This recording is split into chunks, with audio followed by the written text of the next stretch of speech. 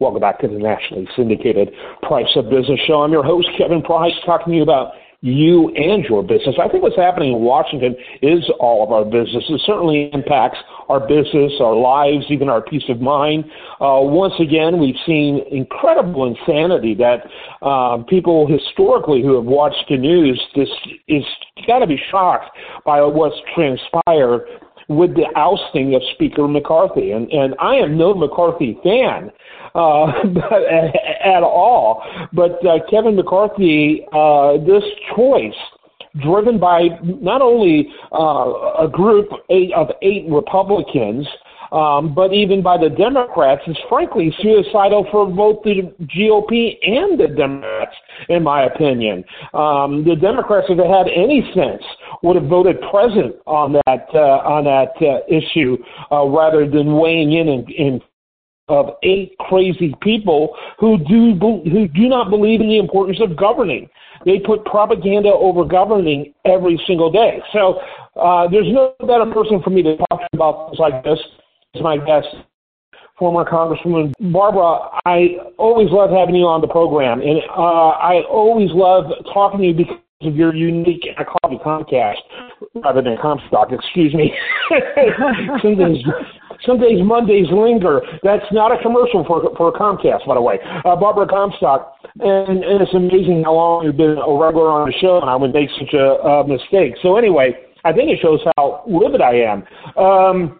You've got great experience in Congress. You've seen some strange things while serving in there, but let's face it, what you've seen since you've left has been extraordinary. Yeah, no, and I think the issue is, sort of all roads lead back to Trump and sort of the pathologies that he has created in Congress. And certainly, I think for Kevin McCarthy, that really was a big part of the problem. And I do think, this was a Republican civil war. I don't think it's fair to blame the Democrats because I do think, there was no reason for them to get in the middle of a Republican civil war. So I do agree that the eight who were involved were just, they are pretty much eight of the most worthless members of Congress. You see them on TV all the time, and I wish people would just stop putting them on TV because these are people, certainly with people like Matt Gaetz, Tim Burchett, Bob Good of Virginia, who is absolutely worthless. I can tell you he is just loathed by most people in Virginia because we're having elections this year and on the state level, and he is the face of the party right now, which is not helpful for anybody because he gets nothing done, doesn't pass bills, and he's just, a joke.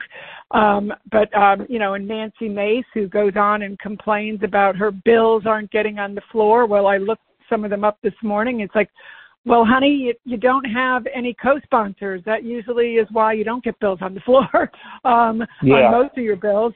And, she's expecting Kevin to do all the work. Well, maybe if you stayed off TV a little while and worked on your bills, which is what I did when I had women's bills, I got co-sponsors and got them on, out on the floor. And I noticed like one of her bills that she talks about, over-the-counter contraceptives. I introduced that bill a long time ago. Actually, you can get over-the-counter contraceptives online now, so you don't need that bill as much as you used to, but I had that bill with a bunch of co-sponsors. She had 0 co-sponsors, and, we had a Senate companion. I'm not sure she has one of those.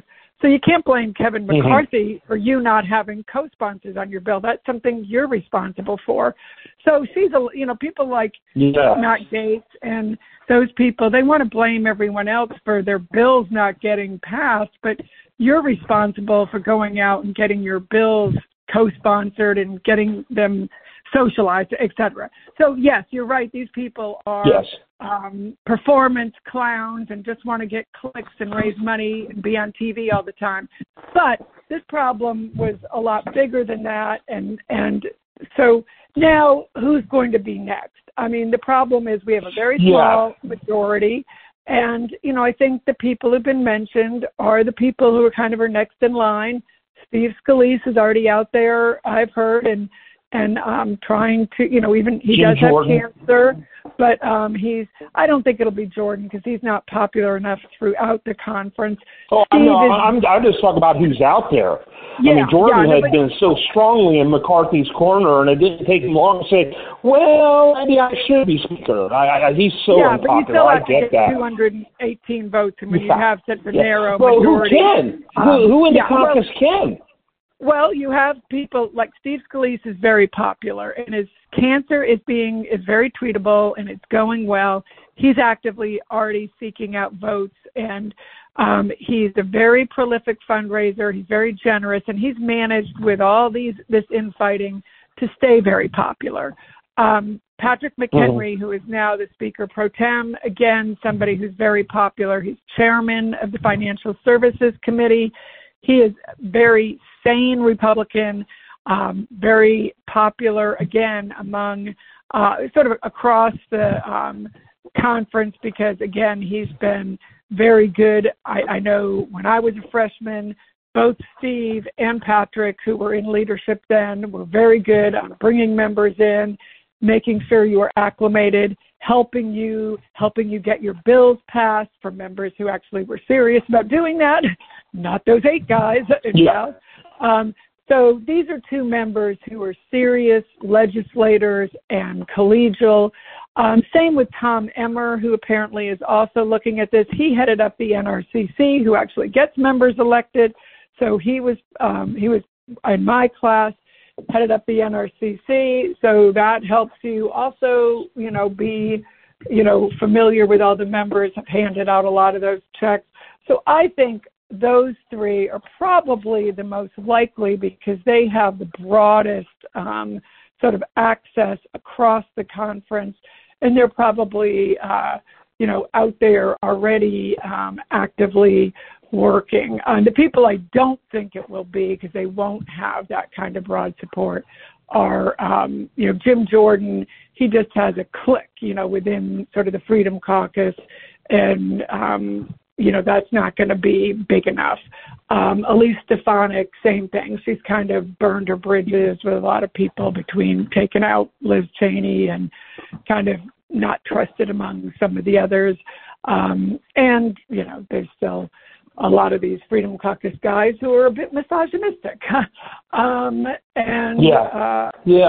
these other more right-wing, really hardcore names, certainly the people who took people out, they're not going to be among those. So I do think it's going to be a challenge because these 8, but I think what any of those 3 who are the most likely, they should do what Paul Ryan did after we had this big, after Boehner left, and then back when Boehner left, initially Kevin McCarthy back then was going to be the speaker, and then these guys made all these demands of him, and then that blew up, and he stepped aside. Then everyone wanted Paul Ryan, and Paul Ryan was like, hey, I don't know, and they kind of had to beg him to be speaker, and that actually worked out well because he didn't go on bended knee to everybody, and he kind of said he wasn't going to make a bunch of promises to everybody. He's like, here, I'm going to do what we can do, and I think whoever it is shouldn't be making the kind of promises, unrealistic promises that Kevin made, and he shouldn't, these demands that you can't be taken hostage by any group. You have to say this, we've got this small majority. I'm going to be working with all of you, but I'm not going to be taken hostage. We can't do it this way. I'm trying to get you all reelected so we come back with a majority. We're up for election next year. I'm not going to shut down the government. We have divided government. This is what we have to do. And, I think the majority of the Republican caucus, including even a majority of the Freedom Caucus, because Jim Jordan was with Kevin and probably will be with Scalise or Patrick McHenry or Tom Emmer or one of those guys. I think those guys want to continue being chairman and being in the majority. And I think they will go along with one of these guys because now that they've been in control of things, they want to stay in the majority. So I think they're disgusted with this as anybody. and it's been a black eye. But I do think what happened yesterday is sort of the beginning of the end of MAGA. It could very well lead to the House losing its majority if they don't. Yeah.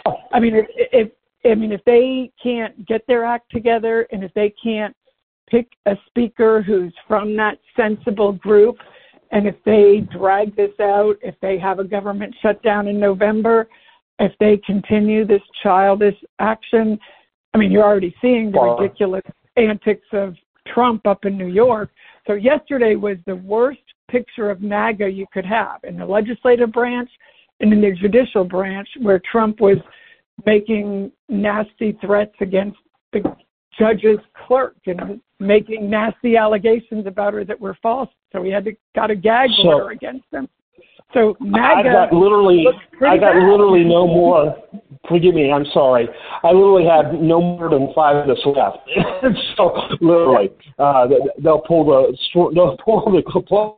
So a couple of things. First of all, on the Democrats, I think you are right. There's a part of me that thought the Democrats were serious about governing, but it has been reduced to a full-fledged, bizarre game. It was an opportunity for the Democrats to possibly get some things done. This Congress is now, in my opinion, going to be crippled for the rest of this term. I don't care who they get elected, in my opinion.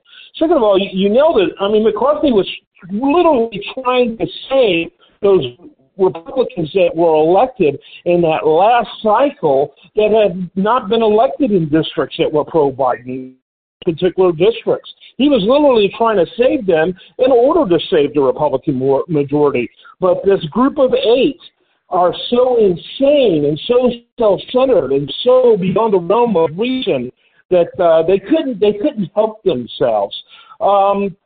I would like you to comment, and again, now I've got like 3 minutes left. I would like you to comment on Newt Gingrich's comments about the situation, about what to do with those 8. Well, I in part agree with. I think if Kevin McCarthy had been a lot tougher on them, I think somebody should Bob Good should be primaried in Virginia. Look, this is what Governor Kemp down in Georgia. He's taken an axe to some of these guys who've caused him trouble, and it's worked. Tom Tillis in North Carolina got rid of Madison Cawthorn. He primaried him and got rid of him. That's what you do with some of these guys. Last night, Senator Tom Cotton, he went after Matt Rosendale. He called him Maryland Matt Rosendale. Hope you're not going to run, we don't want you in the Senate. Last time you ran, you lost to John Tester, and we don't want you. So, I think these guys are going to, they're going to get taken out. See, a lot of them were running for other offices, so this was all performance. I think right. You're seeing that's what you're going to see. So there's going to be payback there because these guys were all had other agendas, and people see that for what it is. And Matt Gaetz is trying to run for Florida governor, something he will never be. That I can assure you, because he's going to have people like Newt Gingrich and others. And Nancy Mace, Newt Gingrich just did a fundraiser for her. I can assure you he'll be down there reminding people, don't vote for Nancy Mace, I bet. He is not happy about that. Yeah, they generated a huge number of enemies in all this. It's very myopic. The damage to me just blows my mind. And frankly, one of the speeches in the McCarthy, I can't remember which member it was, I kind of nailed it, basically saying this is the closest thing to the kind of McCarthy's the closest thing to the kind of speaker that strong conservatives have always wanted. They did not like Boehner. They did not, like Ryan. And you're not more like what they want than someone like McCarthy. You got to go back to Gingrich to find someone who's of that similar breed. I mean, it was so myopic. Yeah, well, I don't even think you have to like Kevin McCarthy to find what those 8 did reprehensible. So it's like you don't, pick a side. You can be happy that Kevin McCarthy's gone and still want to take care of those 8 because those 8 are not constructive to the institution. So I do think I think there's a lot of reasons why the Democrats didn't trust Kevin. I mean, I think Kevin had hurt the institution in a lot of ways. I think what he did to Liz Cheney, going out and having a party when she had her primary and celebrating her loss. I don't think that was good for the institution. Yeah. Always, he started this impeachment because Trump told him to. Those things were not good for the institution, and that's why the Democrats said, hey, we're not saving his bacon at this point. So, listen, he did reap what he sowed in terms of the Democrats not helping him. So you can't blame the Democrats for that. I'll literally be cut off in the middle of a sentence here in a minute. Okay. So, Barbara, always love having you on the program. Barbara Comstock, she's a personal favorite. When we get going, we really get going. We always have more topic than we do time. But I'm really glad we got you in. And then upcoming, episode, we'll know more about who ends up doing what, but there's been a lot of interesting speculation. I wish we had more time to cover it. But really appreciate your insight and really appreciate you defining who to look out for, because a couple of those are reasonable. And the most reasonable ones, I think probably don't have a prayer because of the way the caucus is right now. But you know what? They may have a complete reaction that we need to go in a direction. Who knows? The slim majority makes it so hard. Barbara, thanks so much for being with us. I remind the listener we will have links to her, and of course you can look at previous content. She brings so much to every segment. Thanks so much. Take care. You bet. I am Kevin Price. This is The Price of Business.